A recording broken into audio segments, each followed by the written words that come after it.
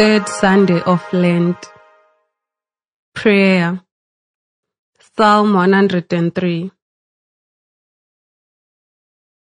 Bless the Lord, O my soul, and all that is within me. Bless his holy name. Bless the Lord, O my soul, and do not forget all his benefits, who forgives all your iniquity, who heals all your diseases, who redeems your life from the pit, who crowns you with steadfast love and mercy.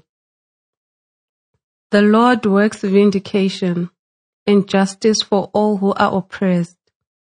He made known his ways to Moses, his acts to the people of Israel.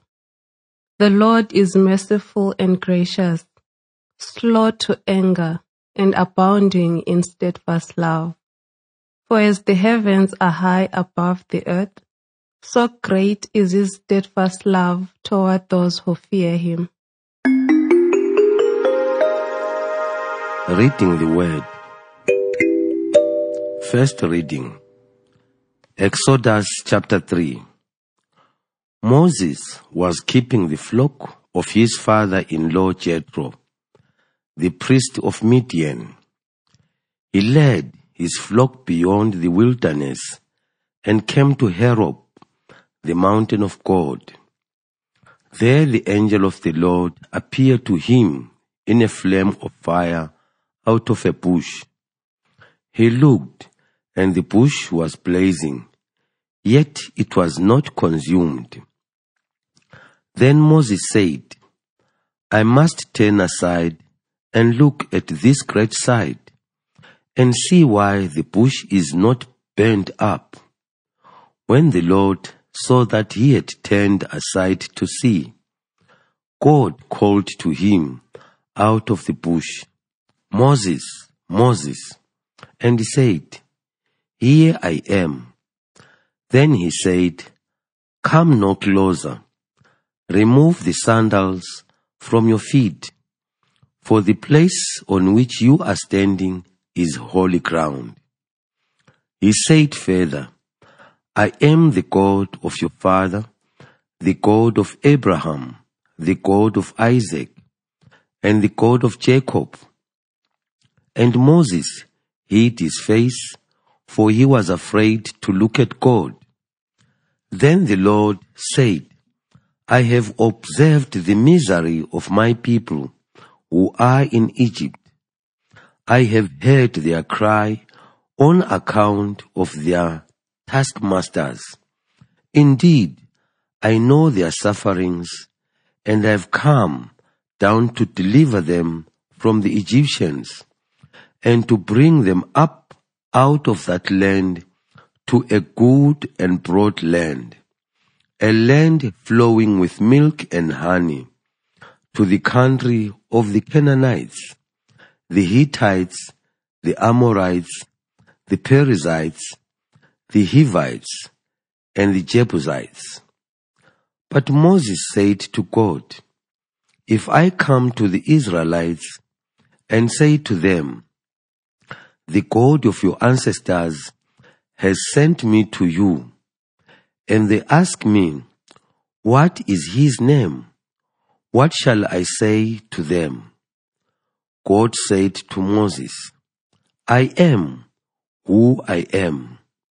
He said further, Thus you shall say to the Israelites, I am has sent me to you.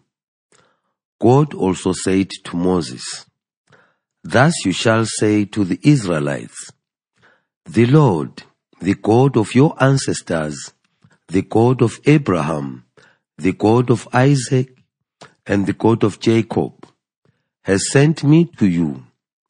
This is my name forever, and this is my title for all generations.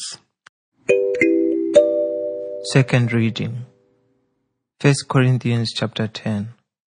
I do not want you to be unaware, brothers and sisters, that our ancestors were all under the cloud, and all passed through the sea, and all were baptized into Moses in the cloud and in the sea, and all ate the spiritual food, and all drank the same spiritual drink. For they drank from the spiritual rock that followed them, and the rock was Christ. Nevertheless, God was not pleased with most of them, and they were struck down in the wilderness.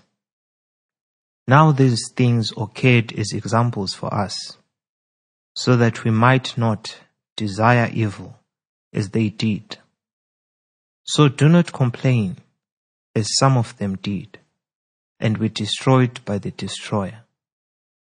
These things happened to them to serve as example, and they were written down to instruct us, on whom the ends of the ages have come. So if you think you are standing, watch out that you do not fall. Gospel, Luke chapter 13. At that very time, there were some present who told him about the Galileans whose blood Pilate had mingled with their sacrifices. He asked them, "Do you think that because these Galileans suffered in this way, they were worse sinners than all the Galileans? No, I tell you, but unless you repent, you will all perish as they did.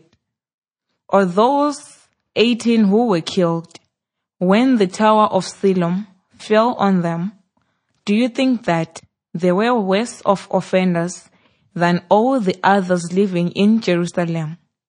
No, I tell you, but unless you repent, you will all perish just as they did."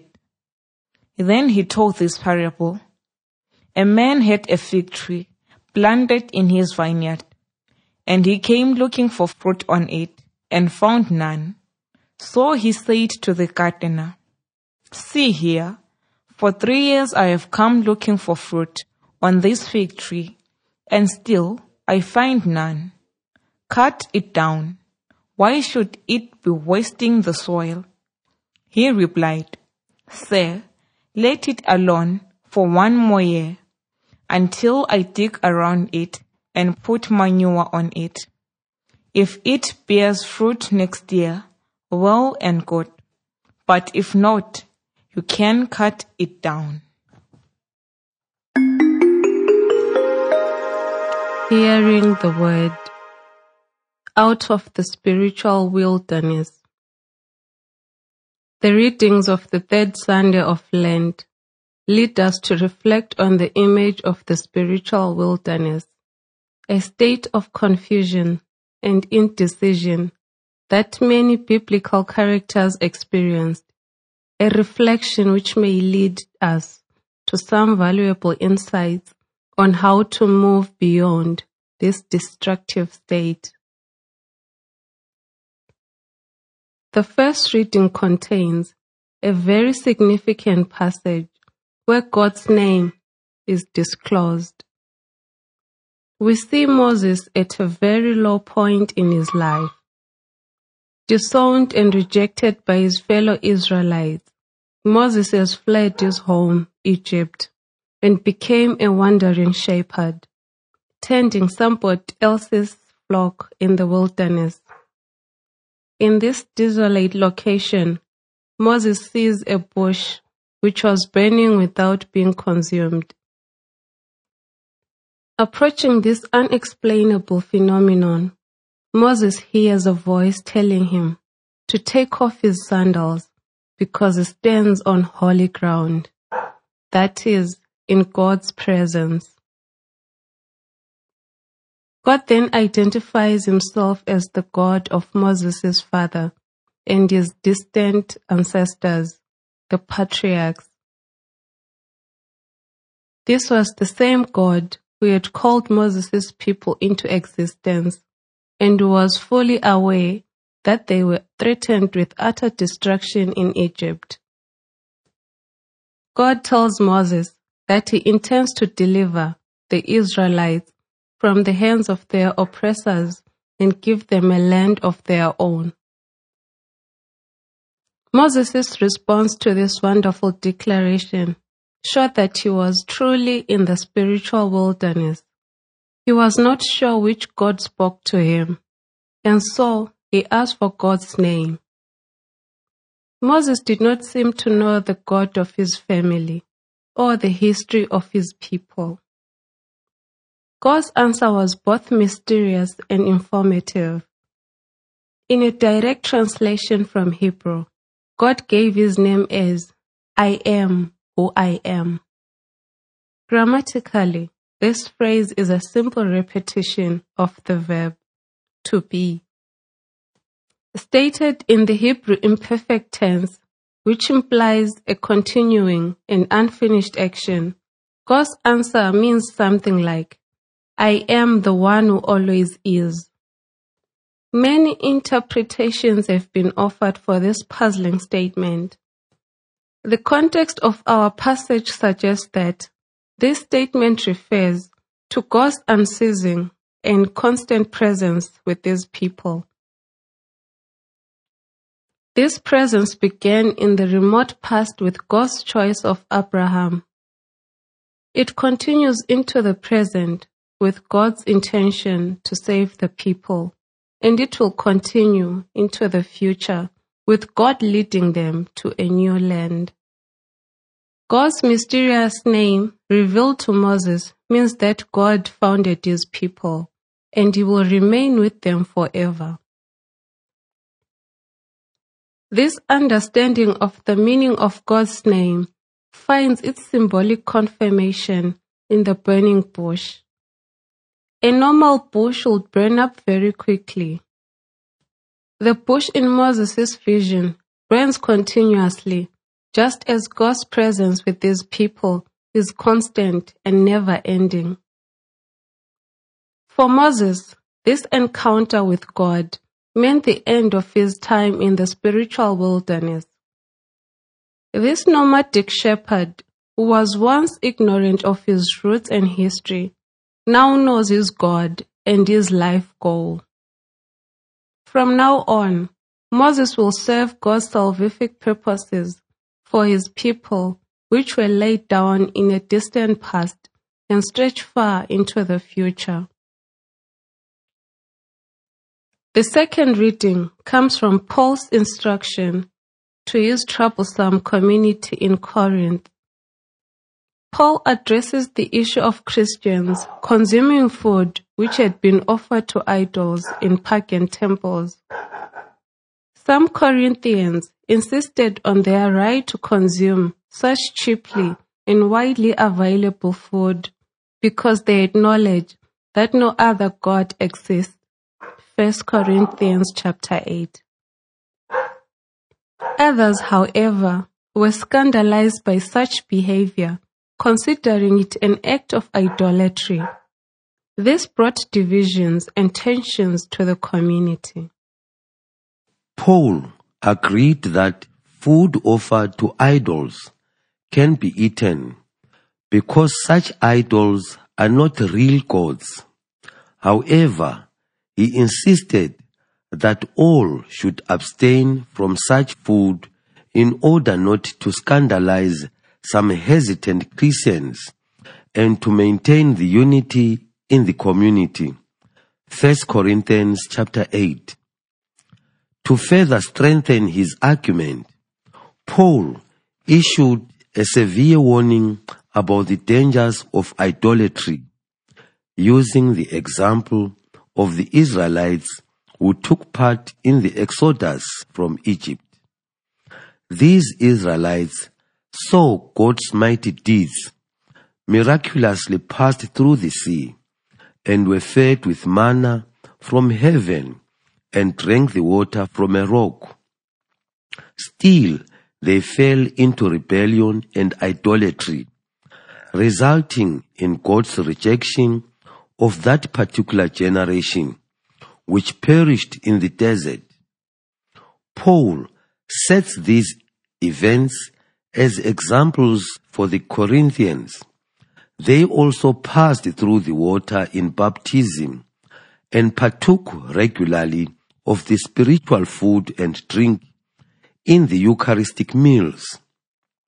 Still, this is no guarantee that they are safe from falling into idolatry. In fact, the Corinthians already resemble the Israelites who murmured, dissatisfied with the desert life and diet, because they murmur unhappy about Paul's call for abstinence from the food offered to idols.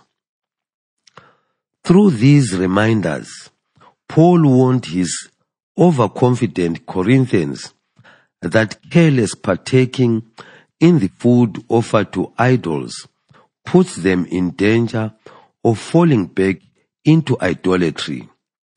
Before their conversion, they were in the spiritual wilderness, believing in numerous gods and participating in pagan feasts and rituals. They had been led out of that wilderness through the gift of faith in the one true God.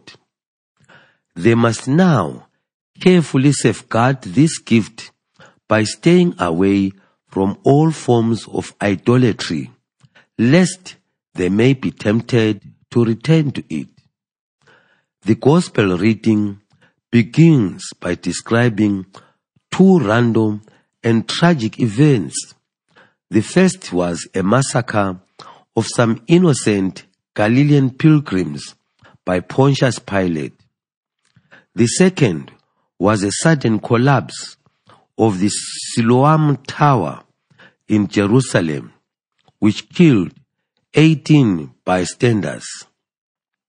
All these victims were ordinary people who died unexpectedly, unprepared for death. The second part of the passage contains the story of a barren fig tree threatened with destruction by its owner. The gardener, who represents Jesus, pleads with the owner to give the tree one last chance to bear fruit, and then spares no effort to help the fig tree to produce the desired fruit. The combination of these stories creates a clear message directed particularly at those who witnessed Jesus' ministry, heard his words, saw his deeds, and yet remained undecided as whether to believe in him or not.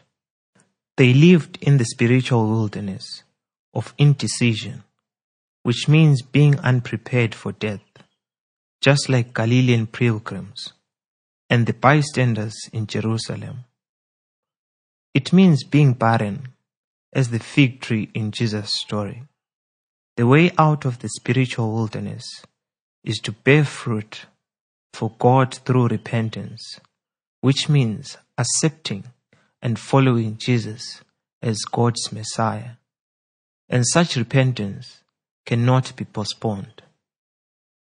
Today's liturgy shows some examples of moving out of the spiritual wilderness. Moses was led out of his wilderness of ignorance by God's self-revelation.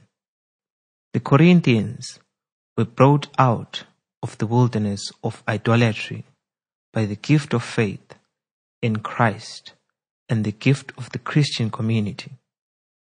Many of those who saw and heard Jesus remained in the spiritual wilderness of indecision. Jesus warned against remaining in such a state, insisting on repentance as a way to bear fruit for God and being prepared to face God whenever death comes.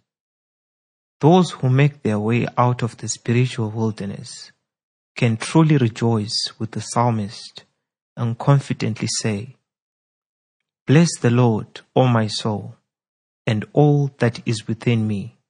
Bless his holy name." Listening to the Word of God. Critics of religion often ask piercing questions as they make reference to some events of the world history. Where was God when the World Trade Center was destroyed and many killed? Where was God when the Nazis spearheaded the Holocaust of countless Jews? Where was God when some Africans were sent as slaves to America and the Caribbean? Where was God when some Galileans had their blood mingled with their sacrifices by Pilate? We often ask the same question on a very personal level. Where was God when my parent died? When was God when I was abused or left alone in a desperate situation? Where was God? Where was God when? There is a time of wilderness in every epoch of human history, both on the individual and communal levels. It is often characterized by emptiness and a feeling of abandonment. It is a period of searching for answers and solutions. In that momentary period of darkness, a spark of divine fire emerges often in unlikely places and persons, and God speaks. A heartwarming answer to all the questions above is captured in our first reading. God said to Moses, I have seen the misery of my people. God saw the misery of the Israelites in Egypt and sent Moses on a rescue mission. Although he himself was going through his own spiritual wilderness, Moses had to step out in faith and carry out the mission. In so doing, he was led out of his wilderness. God sees every misery and chooses to act by raising up people of faith in every generation to respond to the crisis that stares at them. It took people of faith to bring relief and support to the victims of the World Trade Center. It took people of faith to initiate actions to halt the atrocities being meted out to Jews by the Nazis. It took people of faith to bring the slave trade to an end. I was led out of my misery by an unexpected helpful gesture of a stranger or a community I joined. It takes people of faith to transform this world. One of the fundamental characteristics of a person of faith is repentance.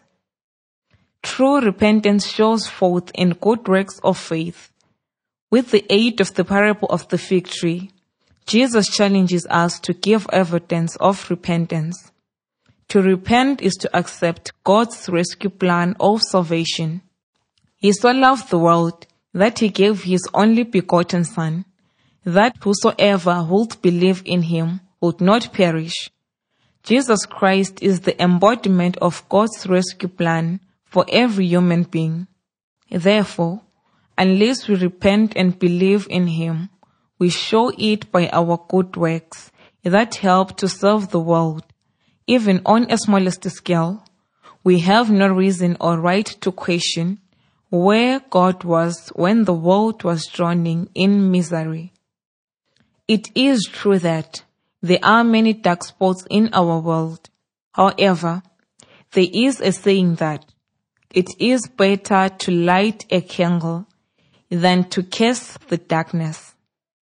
When we repent and place our faith in Jesus, we light the candle of faith that wards off the darkness in our hearts and the world.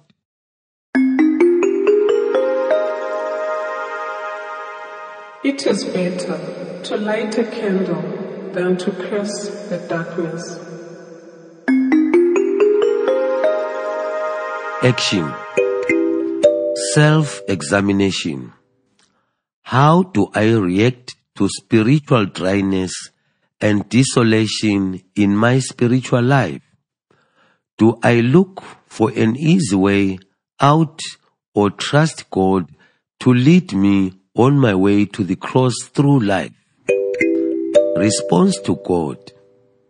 We bring before God in prayer all the persons and places engulfed by some form of spiritual wilderness, we offer ourselves to be used by God to bring them relief. Response to your world.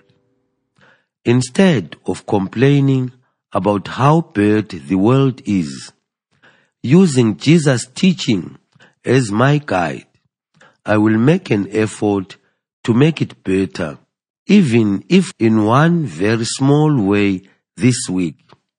In our group, we will identify a particular situation where we can offer some concrete help to someone experiencing spiritual or material desolation, and then take the necessary steps to do so. Eternal Father, I offer to you the body and blood, soul and divinity of your dearly beloved Son, our Lord Jesus Christ, in atonement for our sins and those of the whole world. For the sake of his sorrowful passion, have mercy on us and on the whole world. Amen.